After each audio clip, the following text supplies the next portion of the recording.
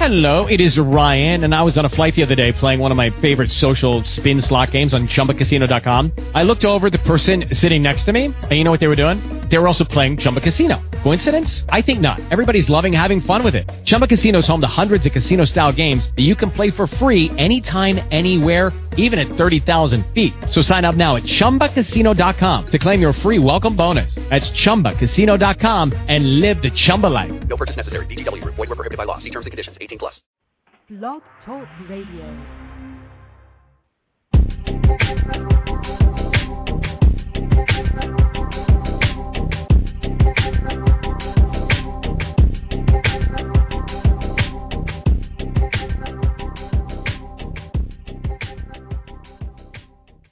Well, good afternoon, everyone. Good morning to you all. This is Stuart Crawford on Small Business IT Radio for another week here. And we're broadcasting today live from the Connect Wise Conference in beautiful Orlando, Florida. And what a great week it's been down here. Arnie Bellini and the crew at Connect Wise have put on another great event for us, Connect Wise partners, and other things that are happening around this great conference. We have some HCG fellowship happening, and other partners are linking up and having a great week down here in Florida. Welcome to Small Business IT Radio. Again, my name is Stuart Crawford, and this show's all about helping other small business IT professionals and owners of IT companies get that critical business information that we all need to become, what in our lives, what our own level of success is, what our success looks for us. Whatever that is, we're here to help you, and we're here to give you the resources and the tools to get you above what's happening out there, your competition, and all that other stuff in your marketplace. So tune into this show every week. We broadcast at noon on the East Coast, 9 a.m. on the West Coast, almost every Friday here on Blog Talk Radio. And I want to thank the folks at Blog Talk Radio for giving us this medium to really get our word out there and help all the small business IT professionals that are in our marketplace. And judging by the numbers, we're having a great followership and great listenership out there. So thank you to all of you that join in and tune in live every week or download us onto your iPods or your Zunes and listen to us recorded. We have a great show lined up today. There's a book out there, and we have one of the co-authors joining us today to talk about the Go-Giver book. This is one of those books that, if you only read a handful of books in your life, this is one of the books that you must read.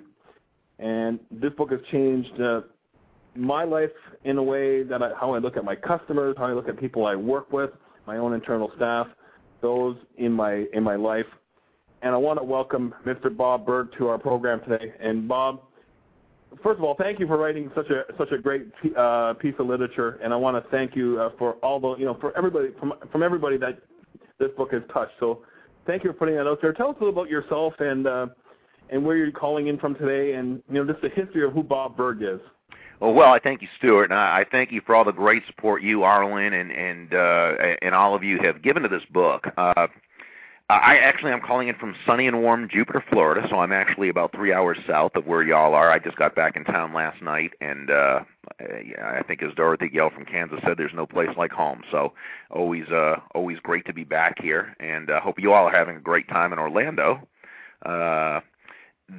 First of all, I've got to tell you, and I appreciate your giving me credit for, writing a great book. I got to tell you, I was very blessed to have an incredible co-author, John David Mann, who really is the master storyteller. I'm more of a how-to writer. So, as you know, how-to writers, we write in terms of step 1 is this, step 2 is this, step 3 is that, and so forth. And I just could never have put together a parable form like John was able to. So I really just credit him with the exceptional writing. He really made the characters come alive and the message come through. Yeah, that's 100%. Those characters that are in the book are amazing. I'm still thinking I'm going to run into Rachel one of these days and then run into one of her coffee shops. I know that was and it's funny, give you a little behind the scenes thing. Rachel actually started out as Ronald, so this book went through so many changes as we started.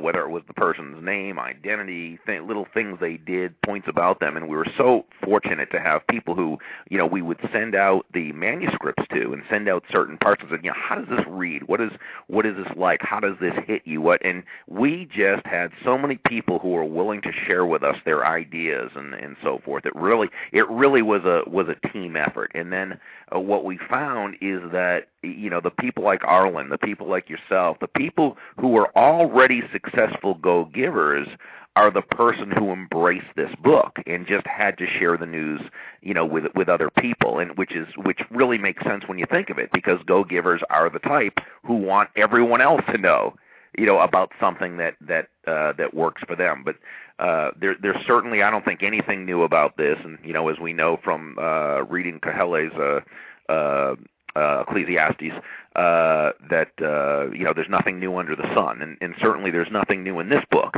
But it's just maybe put in a way, in a format that is a little bit fun to read and kind of presents the ideas in a clear way. Well, I'll tell you, Bob, the first time I got the book, I saw Arlin. Arlin, you on the call with us now? I am on the call now, Stuart. Hey, Arlin. Good afternoon to you. So I want to tell you the story, Bob, about the first time I saw the book. I was in Raleigh, North Carolina, and Arlin was kind of sitting maybe one or two down from me. He had this book on his desk, and I didn't ask him too much about it, but I saw it, and immediately when if I see Arlin with a book, it's one of those books I got to get. So I went home and I just subscribed on iTunes, and I downloaded it in audiobook format, and I listened to it in the morning when I was working out at the gym. And then I got it on paper copy. Now with reading it on the paper copy, and now I can actually, I know the story, but I can also be a bit more creative in the way things look. So I highly recommend, this is one of those books, you can get in both forms, but it's one of those books you have to sit down and read as well on the paper copy. I want to invite Arlin in to introduce himself. Most people know who Arlin Sorensen is, but he's a seasoned veteran on this program. But Arlin, maybe those people tuning in for the first time, give us the 60-second, who is Arlin Sorensen? Okay, thanks, Stuart. It's good to be with you today. I run an organization, a reseller company in the Midwest called Heartline Technology Solutions. We are about 80 folks. We have 8 offices across 5 states, and we'll do about $17 million in revenue this year. We also run the HTG peer groups, which really are modeled on the principles of the go-giver and the idea that sharing and giving is really the key to success, and that's how we've tried to run our company as well. So when I saw this book the first time, it was like, wow, that's how I think and how I live. So it was really refreshing to see that. But we're a SMB provider. We serve small and medium businesses in primarily rural and tertiary markets across the Midwest, and really are big believers in the relationship with our customers and serving their needs and growing our company that way. So it's been a fun ride. Been doing this for 23 years now, and really enjoy the opportunity to serve people through our business. And it comes through. It really comes through that you are a person of such authenticity.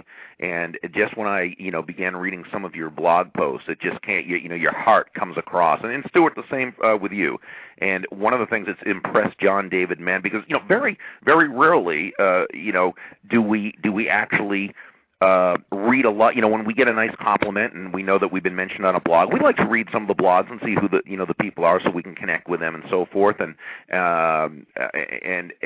we did that with you, and we were very impressed with the beginning. But I know that we continue to read some of your postings, and I remember John David Mann, myself, Tom Scott, who does the marketing of the book, and he's my business partner.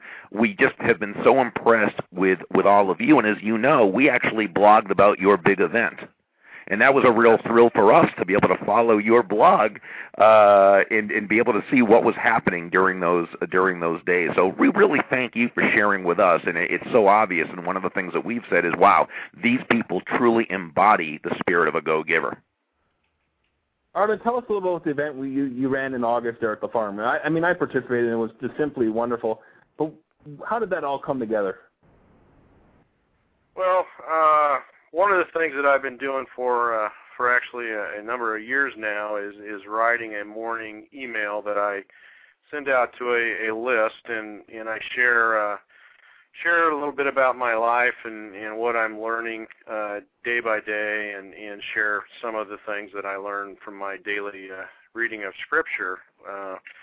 And as I was impacted by the Go-Giver, a lot of that was shared through the email list, and folks began to say, hey, wouldn't it be kind of fun to get together and let us meet these folks that are on your list? They're from all over the country. They drop me a mail and say, hey, I heard about your thing. Can I get on your list? And quite honestly, there are a lot of folks on the list I'd never met, and certainly that didn't know one another. So Nancy and I just kind of decided, hey, we'd kind of like to host something and just see if anybody would show up and spend a day together, talk about the principles of giving and living life the Go-Giver way, and that kind of became the missing link. We had been thinking about what would we do, and when the book came out, and I said, man, this is it.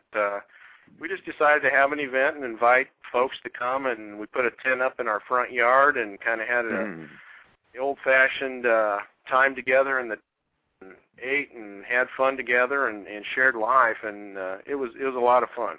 It really looked like, it really looked like y'all had a terrific time. And Stuart, I thought your posts were great on it, and some of the videos and so forth. So thanks for sharing that with us. Well, Arlin, it was one of those things that, I just felt right to do.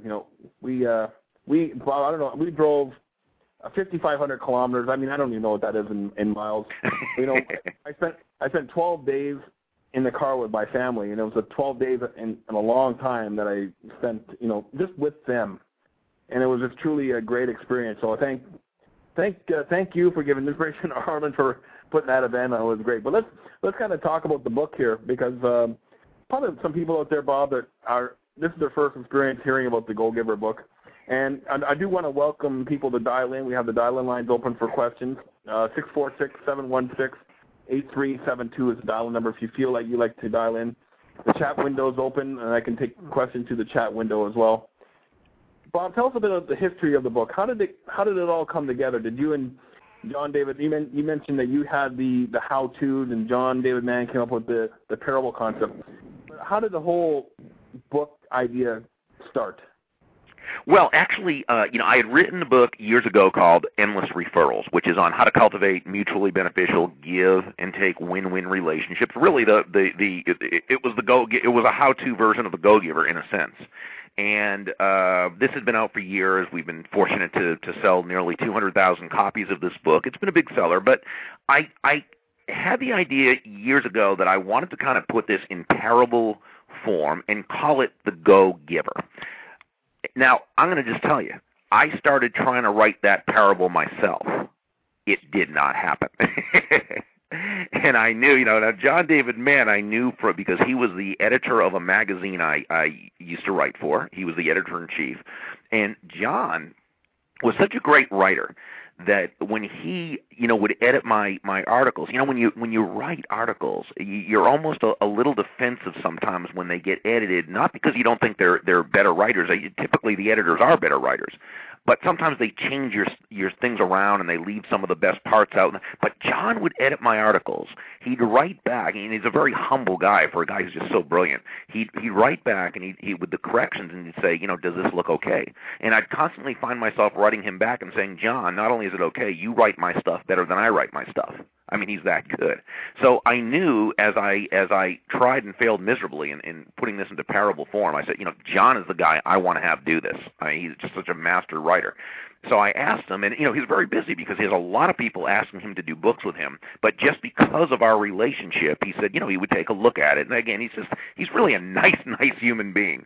And he and his fiance at the time, now they're married, but his fiance at the time, Anna, came down to visit her mom in Tampa, which is across the state from me. They came over. We met, spent a couple great days. Gave him the manuscript. He took it back, and then, about 3 weeks later, he had been playing around with the ideas, and he wrote me and said, I think we have something here.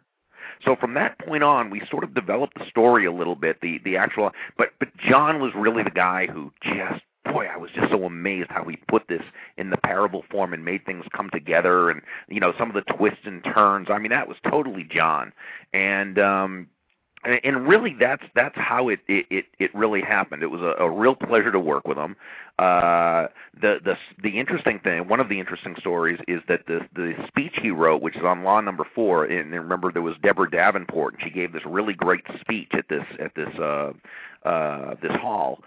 He wrote that entire speech, and he did it in one afternoon, basically pacing around his living room, and his audience was, again at that time, his fiancée Anna, who was critiquing the speech.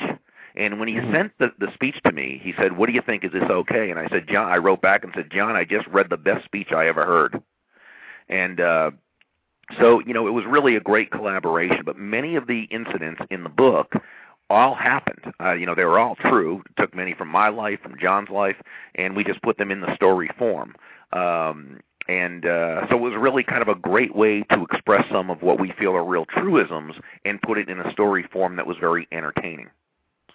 So understanding that there are some real-life experiences that are reflected in the book then? Oh, yeah, definitely. Just a couple real quick ones. The part where Pindar is telling Joe about, when Joe was kind of surprised that Pindar actually had him at his own home to talk with him and so forth, and he said, he was surprised, and Pindar said, "Well, Joe, typically the bigger they are, the nicer they are," and Joe kind of didn't believe it, and Pindar sensed it. And Pindar told the story about when he was in the back room, the green room with Larry King before speaking at an event. And he asked Larry the question about, different people who he's met. Are they really as nice as they seem? The people who are really, and Larry explained to him that, you can get to a certain amount of success being just a regular person. But in order to achieve that real extraordinary success, you've got to be something special. And what he found was that the people he interviewed who were just the true stars of life, they were the ones that were actually really good human beings. And that was actually a conversation I had when I was doing some of the Peter Lowe success events.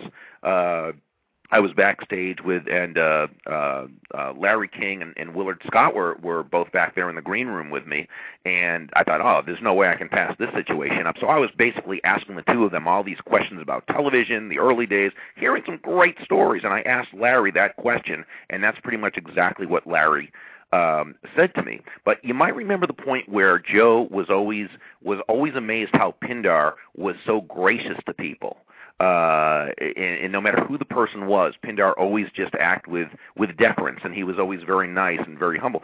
And Pindar told him the story of when he was walking to his date's house to meet his date for the first time, and he bumped heads with an older guy. And it was the other guy's fault. Actually, the older guy, I think maybe, he bumped his head and stepped on his foot or something. And Pindar, even though it was the older guy's fault, Pindar very much, apologized, made sure the person was all right. He was very polite, and that was that. Well, Pindar's at his date's home, and in through the doors walks that older man. And his date said, "Oh, Daddy, I want to meet you to meet my date." And the gentleman said, "Oh, that's the very nice young man who I just met." Well, that actually happened to my dad. My dad was on the way to meet a date, and a guy bumped into him, and my dad, being who he is, was very polite and made the other person feel good about himself, and made sure. And then Dad was at his date's house, and the person walked in, and it happened to be that person's father. Now, unlike in the story where Pindar married that person, in this story, it wasn't the woman he got married to. Fortunately for me, my dad ended up marrying my mom. But those are some of the things in the story, like when Pindar, when it was explained by Sam that the best relationships are not 50-50, they're 100-100, including with your wife. And then Pindar went to explain that all his life, all he'd wanted to do in the 50 years or so he'd been married to his wife, all he wanted to do was make his wife happy. He said, when you truly love a person, you care more about their happiness than about your own. And Pindar said, well, wouldn't some people call that codependent? And Pindar said, well, no, what I would call it is happy.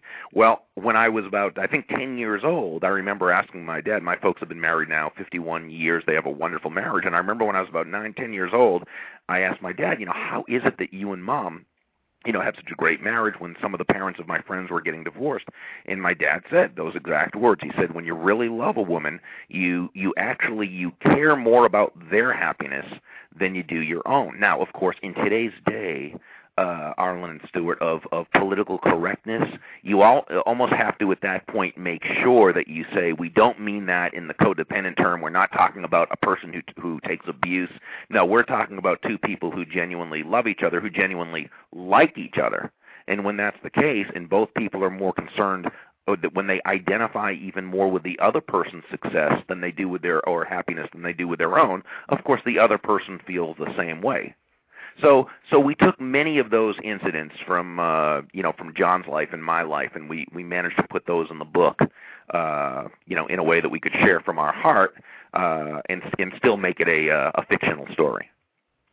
So Arlin, I have I always look to you at some inspiration here. Where can you share that whole 100-100 relationship thing in your life, as in the IT industry, and how it's benefited you personally or Heartland Technology Solutions?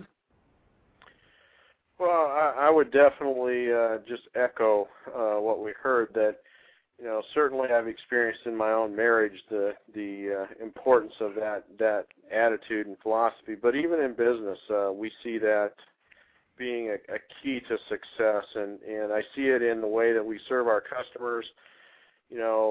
Owning up and taking responsibility and accountability for the way we serve our customers, and when we make mistakes, being willing to accept the entire blame, even though we may have reason to say, we were only 50% wrong in this case or whatever. When we step up and take responsibility and feel like we own that problem and it is our issue to deal with, customers are certainly much more willing to work with us and make it a win for both. Living life that way in business is important, and I see it more even clearly in the way that we relate with our peers. So it really is the philosophy that we use as we work with our peers through the HTG Peer Group program, and a willingness to give freely and not have expectations. I love how the book talks about not keeping score, and so many people are willing to give if they know they're going to get something even more valuable in return, and that just changes the dynamics in such a way that it doesn't work. When we're willing to give 100% without expectation that we're going to get something back is when we'll really get blessed the most, and we find that with some of our customer relationships. And some days it seems like we got took, and we gave way more than we got back. But I've experienced over the 23 years we've been doing this that it always comes around, and customers understand that we've gone out of our way to help them out in a particular situation, and in the future that comes back to us. And so we've really tried to live our lives and model our business and our interaction in that form. And I'm a big believer that we give 100% every time, and it works out best for us. Now, Arlin, one thing we mentioned yesterday when we had our panel here at the ConnectWise conference, that goes against all the norms of what we're taught in business school.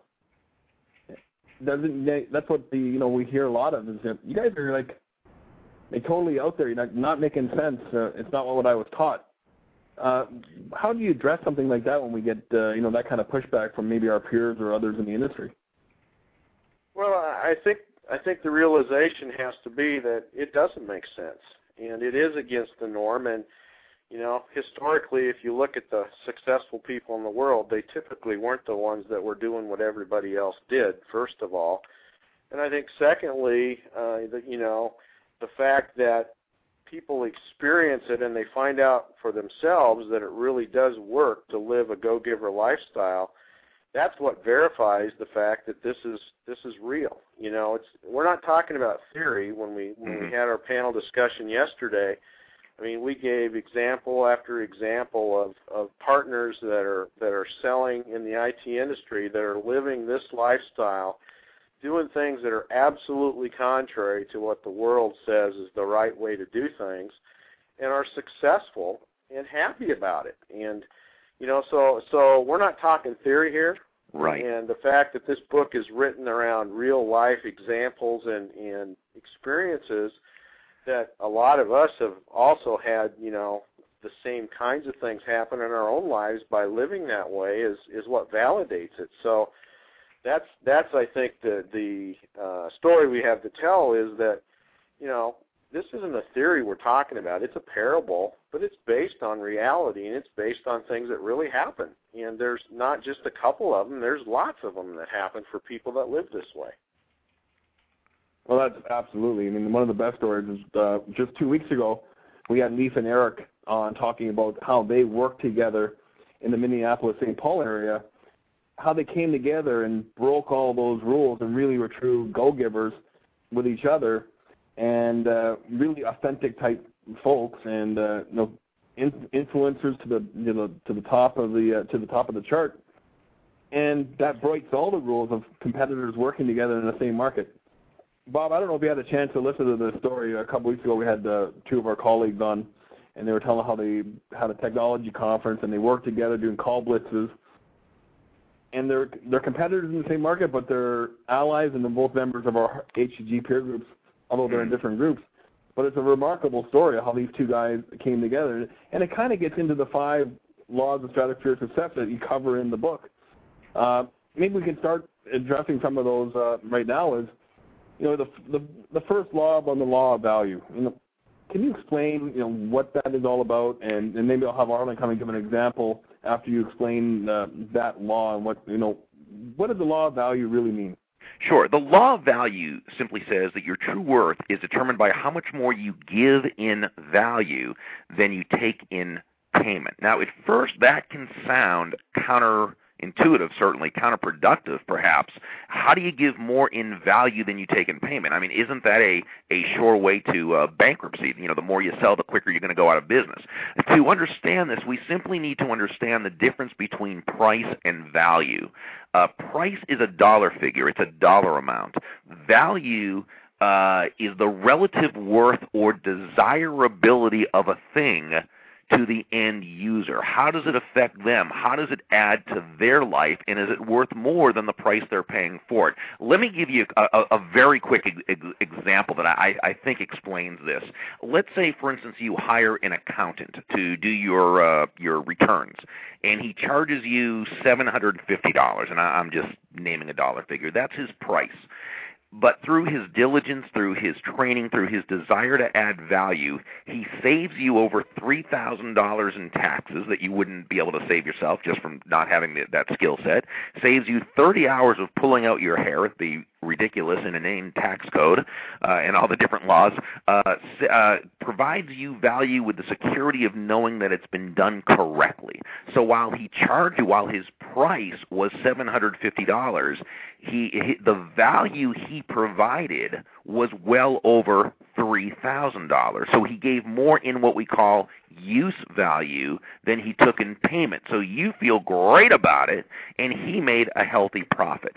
And that would be on a very basic level, that would be the type of relationship we always want to have with a customer or a client, where we're giving them much more in use value than what we're taking from them in cash payment, yet we also make a healthy profit. There was a book written in 1910 by Wallace D. Wattles called The Science of Getting Rich, in which he made what I think is a very profound statement. He said, give every person more in use value than you take from them in cash value.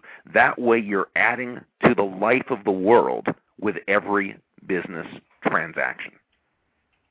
And that makes a lot of good sense, Bob, to really practice that. And I can see the value right there. In the I would be happy to pay $750 and save myself $3,000 in taxes, because it makes sense in the business point of view. Arlin, from your side, where do you guys practice this law in your business?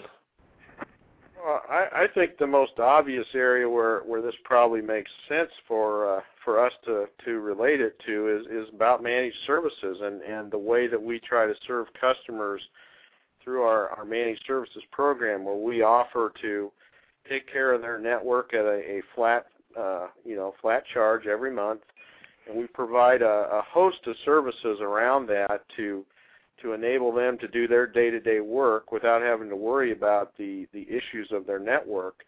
And, we utilize a number of different tools. We provide a lot of labor. We provide a lot of skill and knowledge to keep that network functional all the time. But it's, often we're giving more per se in value than we actually might appear to be charging, but it's still a very profitable business for us. Mm-hmm. And the fact that we're able to bring that into a consolidated program that's got, use of a number of different tools and technologies to get it done for the customer makes it far less expensive for them to have it taken care of, but yet it allows us to make a healthy profit. So we're giving way more value than maybe we would charge if we were doing this all one-off kind of stuff, but it's better for the customer, and it's better for us as a solution provider as well. Arlin, you were talking to me yesterday about the world's version of success, and you mentioned 4 Ps. My memory to break: power, possession, prestige, and position. Sounds like this law of value totally contradicts what the world's version of success is. Well, and that's very true. This is kind of contrary to what the pundits might say would lead you to success, but the outcome of living the go-giver life can still result in those 4 things that the world sees as important. It's just how you get there that's really the big difference. Because I think, there's sometimes confusion that being a go-giver will mean that you can't have those things. You can't have success in the world's eyes. And even if that's not your motive, which it typically won't be if you live this lifestyle, it still can often be the result. And you still are going to, you don't have to give it away. It's just that the value you give is more than what you might charge concept. And that still doesn't mean you won't succeed financially and have these other things as part of your result. You bring up a great point, and it's always very important for us to make sure that when we discuss, being a go-giver, that in no way is that to imply martyrdom or self-sacrifice. Being a go-giver it is much easier to get wealthy being a go-giver than it is to be a go-taker. And you were talking, Arlin, earlier about that being a contrarian view, and it is a contrarian view.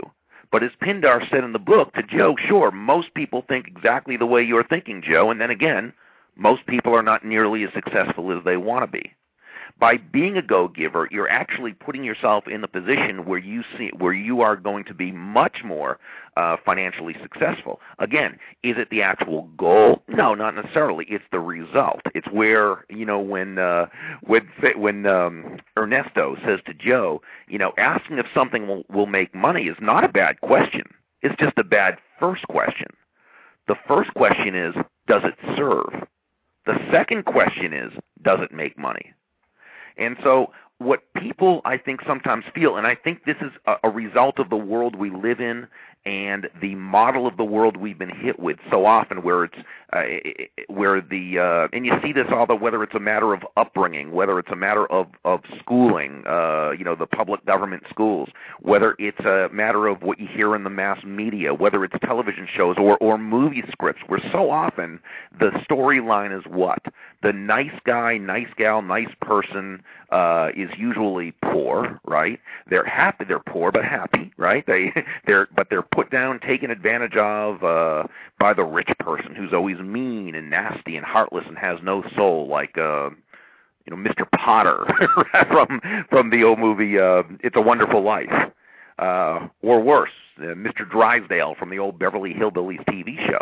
And you think of that, I mean, these are just absolute Hollywood stereotypes, if you will.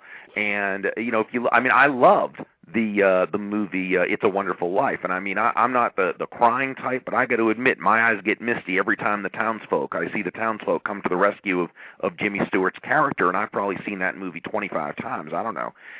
But if you look at the dynamic, right, where Mr. Potter is the mean, nasty, greedy capitalist, and George Bailey is the kind of klutzy sort of, do-gooder who's poor and always struggling, that sort of gets into the consciousness of people. And so people naturally believe that, well, that's how it is. That's how life is. If you're wealthy, oh, you must be a bad person. If you really do a study of successful people, and I'm not talking about the fly-by-night successful people. I'm talking about the people they've amassed wealth, but they have family they love and who loves them. They have great relationships. They can look in the mirror. They're happy with themselves. They base their actions, their personal actions, their business actions, they base them on values and character traits such as honesty, integrity, humility, and on continually adding value to the lives, to the relationships they're involved with. These are the people who really are the truly successful people. And so, in a sense, by being contrarian, it's only contrarian with today's mass consciousness. But it's never been contrarian with how it's really worked. Now, later on in the call, we can answer the question if you want, well, what about the nasty people who get wealthy? And there's a great explanation for that, by the way. But I'll just tell you, it's much easier to get wealthy when you're a go-giver because you've developed these great relationships where people want to see you succeed, and you've got a lot more partners in your success, if that makes sense. Oh, it makes perfect sense, Bob. So that kind of leads us into the next law, the law of compensation. And I got it as your income is determined by how many people you serve and how well you serve them. Tell us a bit more about this law and maybe some examples of people that, even from the book or people that you know that have put this law into action. Sure. You just asked about law number 2, right? I just missed you for a second. Yeah, law number 2. Compensation? Yeah, law of compensation. The law of compensation says your income is determined by how many people you serve and how well you serve them.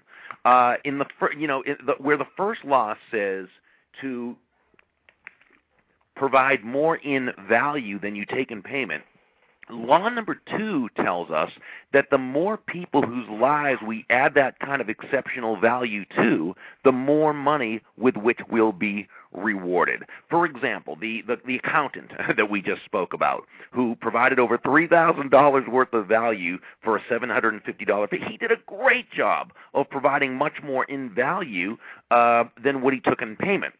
Now, if you're his client, you probably feel really good about him, will do business with him again, and most likely will tell others about him. Well, his other clients feel the same way. So our accountant is very quickly amassing what I call an army of personal walking ambassadors. And as he continues to add that kind of exceptional value to the lives of more and more people, his income continues to grow. Now, it's the same for the realtor, the financial advisor, the insurance professional, the banker, the computer salesperson. It's the same for the restaurant owner, the corporate CEO, the small business owner. It's the same for the graphic designer, for the IT professional. Now here's kind of a neat thing. There's a universal law of economics that says people exchange their money for that which they feel is of equal or greater value than the money they're exchanging it for. Now, of course, the greater the value compared to the money they're spending, the happier they'll be, the more people they'll tell, and the more people who will buy from you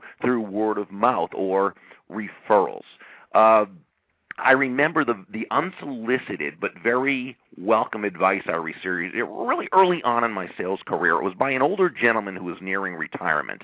And I think this was when I was first sort of hitting my sales stride. And I think he kind of saw me as the up-and-coming, dare I say, hotshot in need of a sales reframe.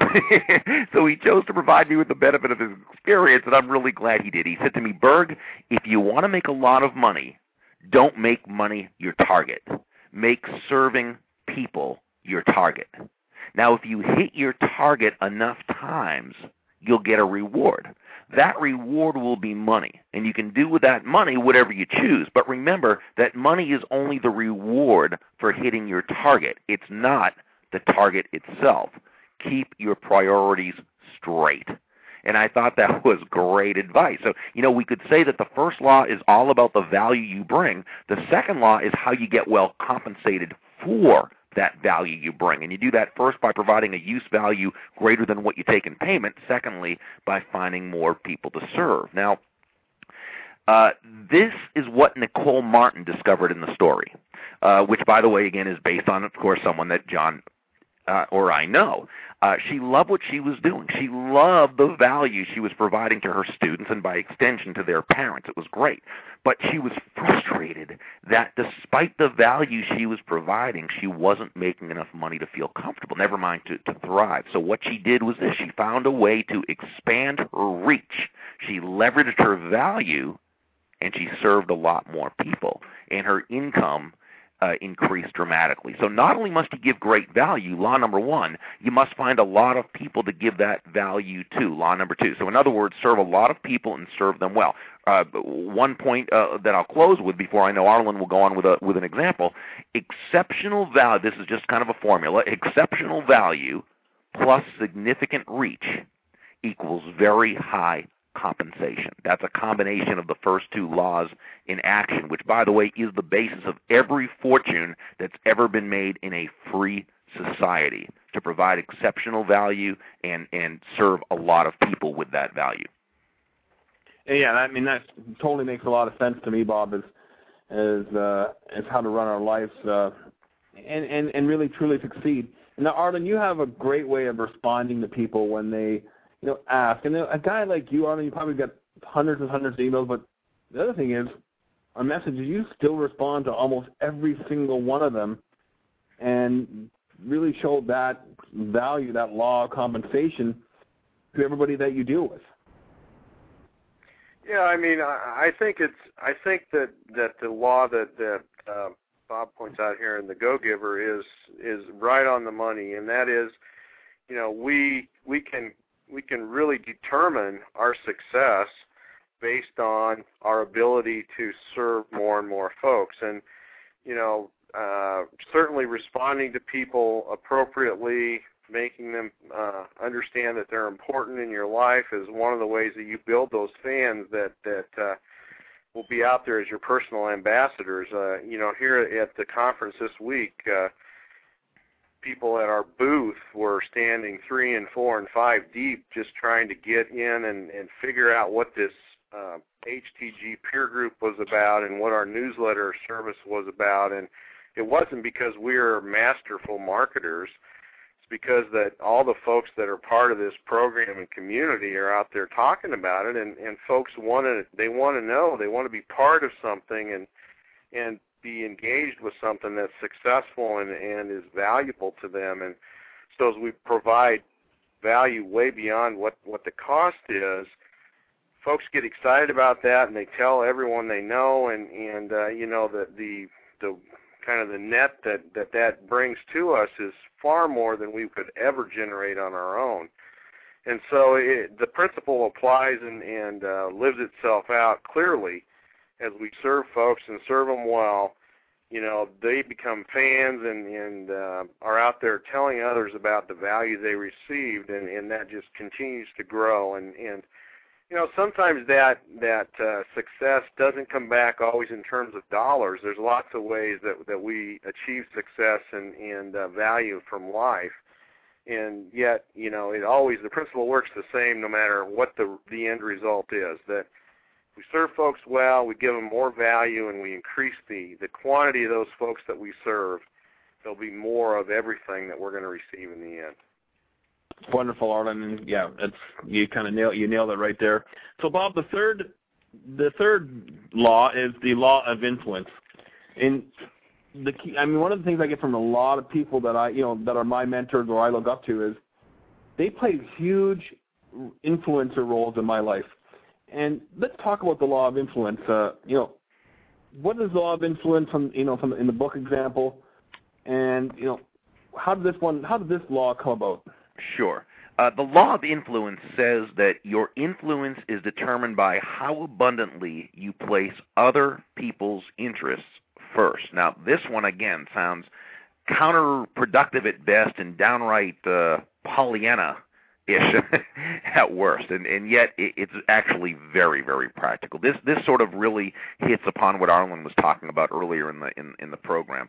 See, in the story, Joe learns from the ultra-successful Sam, who you might remember, what I call the golden rule of business, or the golden rule of sales, the golden rule of networking. This was discussed. This was the basic premise of my book, Endless Referrals, and John and I really wanted to include this in this chapter on influence, and it simply says, all things being equal, people will do business with and refer business to those people they know, like, and trust. Well, there's no faster, more powerful, or more effective way to elicit those feelings toward you and others than by putting their interests first. Determining, and I'm talking about before you even get the opportunity to do business with them, determining how you can find some way to help them, how you can somehow add significant value to their lives. Now, this is a concept that many people, again, they have trouble accepting, but the truly successful totally embrace. Now, the many hugely successful business people who read an advanced copy of this book commented more probably on this law than any of the others. Some of them actually thanked John and me for finally sharing this principle that successful people already know. Now, again, as Arlin said, it's contrarian, but most people aren't successful. The really successful people understand this law.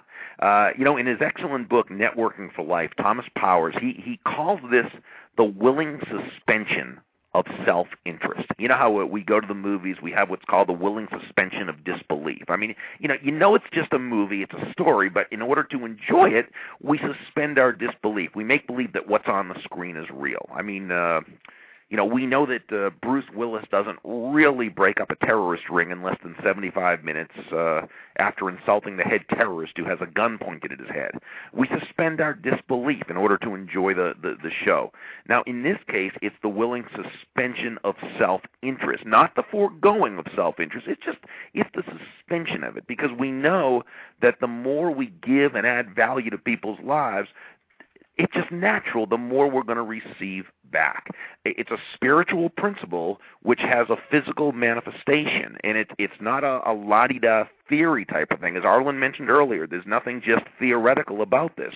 When you're constantly focused on giving to others, when your relationships are 100-100, not 50-50, you're setting up so many seeds of goodwill, so many seeds of great will, that you become that go-to person. You become that person that others want to see succeed. They want to help become successful. They want to be a part of your business.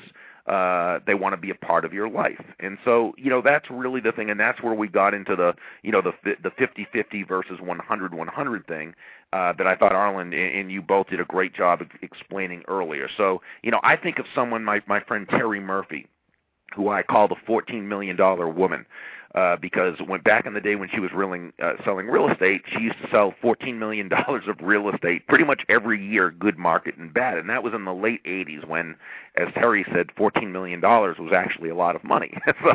But Terry was so totally and absolutely focused on how she could help others.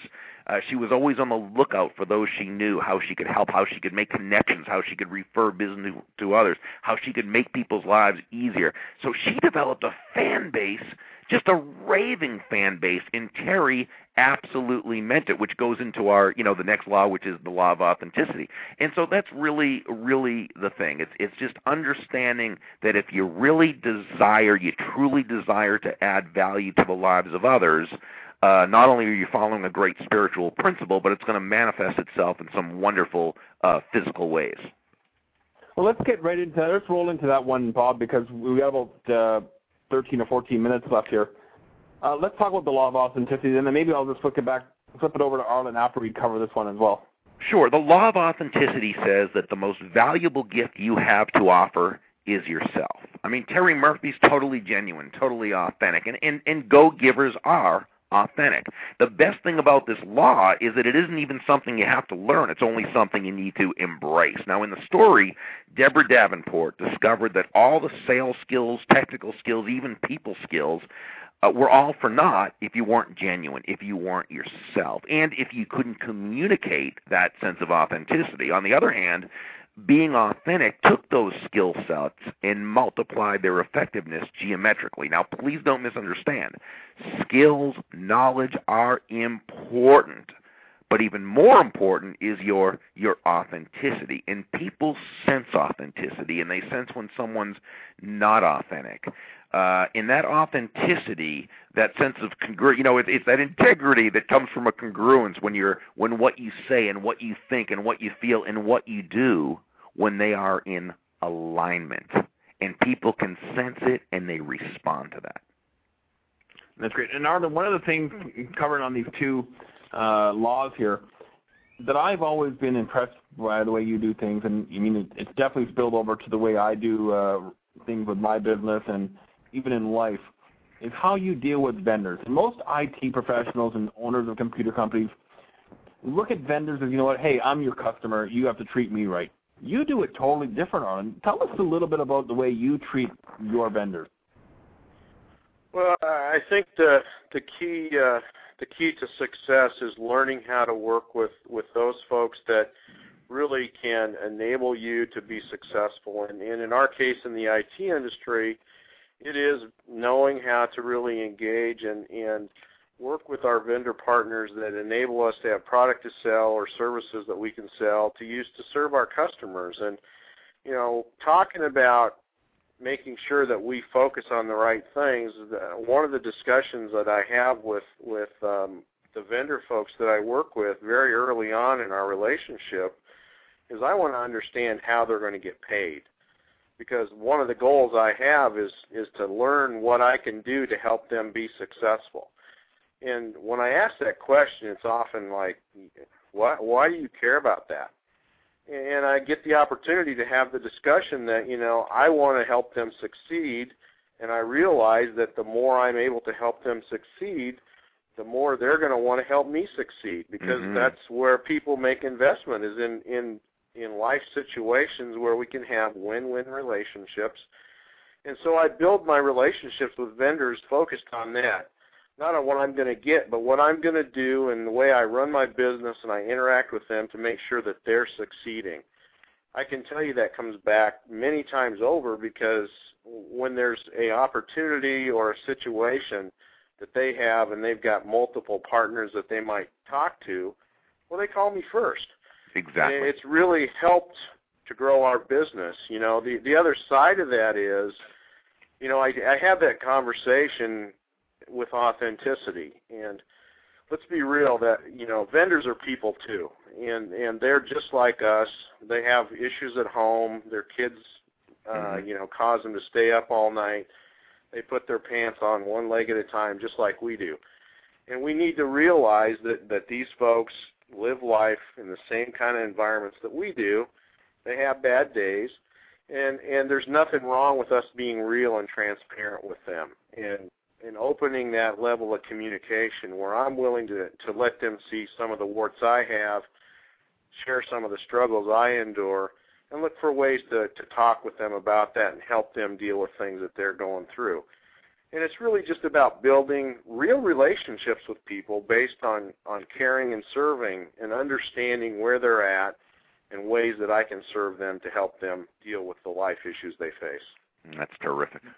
And that's so true. I mean, I although I'm not 100% there yet, I'm trying my best to mirror that example you lead there with Arlin. Bob, we got about 7 minutes left in our time together today. I want to touch on the last law because I think, to me, it's the most important. I think, for myself, I'm not open to this law. The other four just don't seem to happen, and that's being open to receive and the law of receptivity.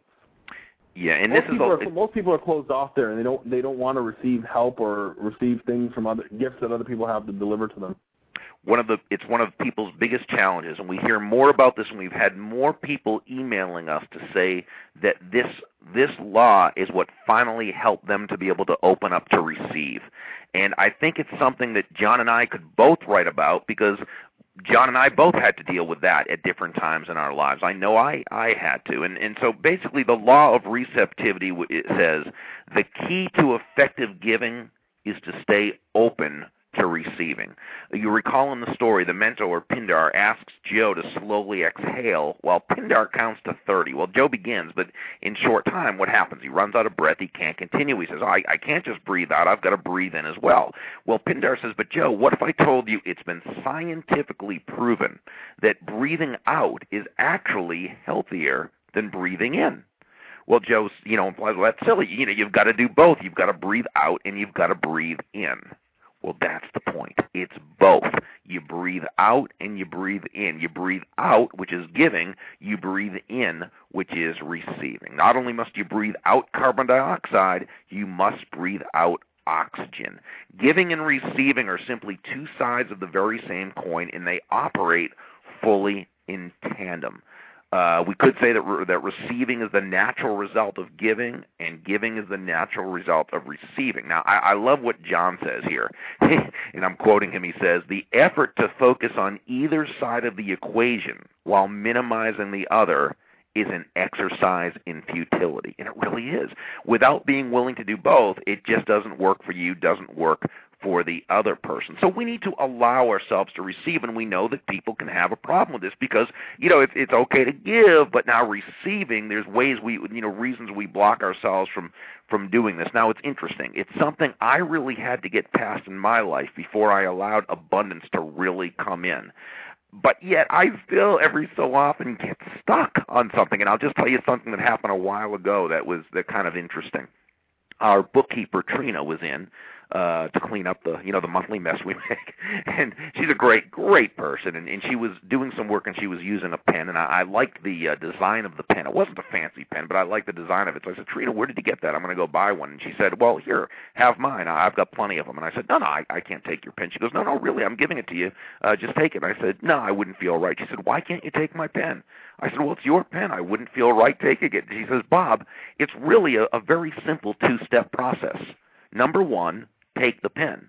Number two, say thank you. And I thought, how often do we teach that which we need to continue to learn and keep conscious of? And you might say, well, Bob, but that's only a little pen. You allow the big stuff. You know what? My friend T. Harv Eker wrote a great book called Secrets of the Millionaire Mind. And one of the things he says in the book, which I love, he says, how you do anything is how you'll do everything. And we need to I know that quote really well. That's the one I live by too. So I know Harv quite well as well. Exactly, and really that's the key. So what we need to do is make sure that we keep ourselves aware, and that we're aware when we're blocking the receptivity, and to understand that one of the things I did in refusing to receive was I refused her the gift of giving, even something small. So my feeling is this: as long as we can continue to add value to people's lives, we know we've earned the right to allow ourselves to receive as well. But it's a constant growing process that we need to continue to work on, if that makes sense. Oh, absolutely. Makes 100% sense to me. And you know what, Bob, I'll share a little quick story here. Is I had Arlin and a couple other friends come up in May to our company. We were a 7-year-old company, and we were fairly successful. But we were struggling to get to that next level, and we had to be open to receive that assistance from Arlin and Brad and Dan, who came up that week with us. Without being open to receive their gifts and help us, we would have never been able to get to some of the targets we're hitting now, where we've kind of broke that barrier that was kind of limiting us. So you have to be open to receiving help from others and those gifts that others bring. Gentlemen, we have like 2 minutes left, and I want to get in a chance here to give a little bit of a plug for the stuff that you're doing in your community, maybe some websites or blogs you have. And by the way, Bob, I love that quote that Harv did. And I use that in all of my PowerPoint presentations for like my favorite quote. So I had a luxury of meeting Harv a few years ago, and what a great man he is too. He really is Harv is a super guy. I've had the privilege of, in fact, I just spoke for him 3 weeks ago at his world's greatest marketing seminar in Orange County, California, and he continually amazes me by how much he gives and how much he receives and how much he really follows these laws himself. So it's really a pleasure working with him. Yeah, I had an opportunity to go to Aspen last year to his Seminar of the Century, which was great.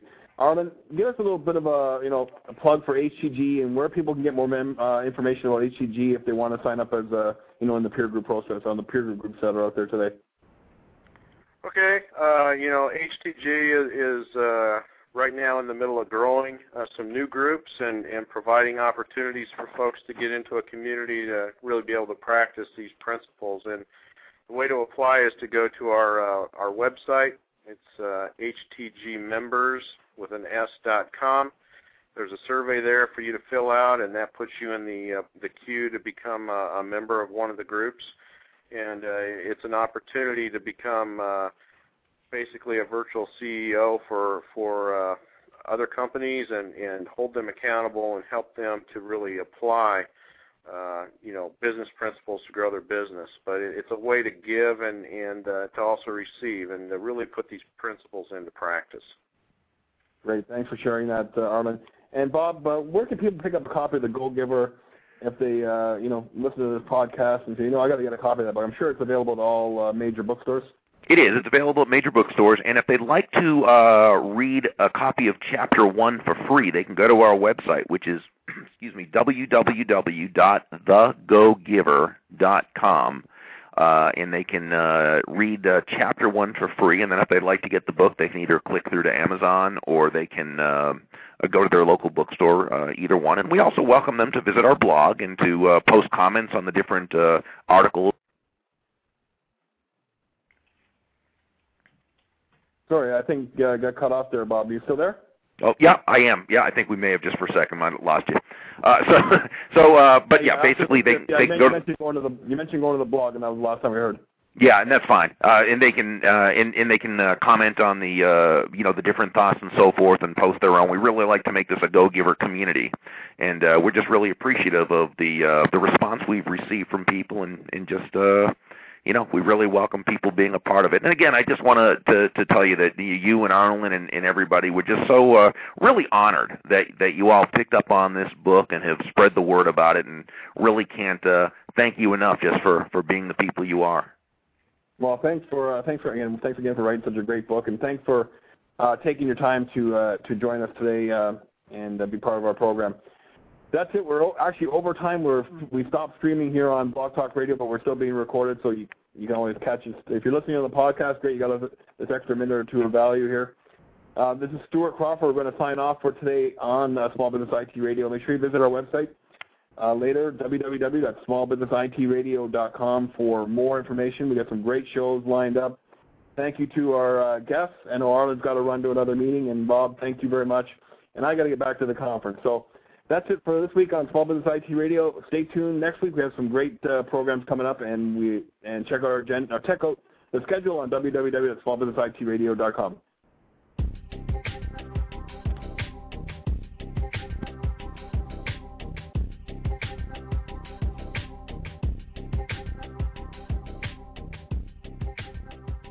Hello, it is Ryan, and I was on a flight the other day playing one of my favorite social spin slot games on ChumbaCasino.com. I looked over the person sitting next to me, and you know what they were doing? They were also playing Chumba Casino. Coincidence? I think not. Everybody's loving having fun with it. Chumba Casino is home to hundreds of casino-style games that you can play for free anytime, anywhere, even at 30,000 feet. So sign up now at ChumbaCasino.com to claim your free welcome bonus. That's ChumbaCasino.com and live the Chumba life. No purchase necessary. VGW. Void where prohibited by law. See terms and conditions. 18+.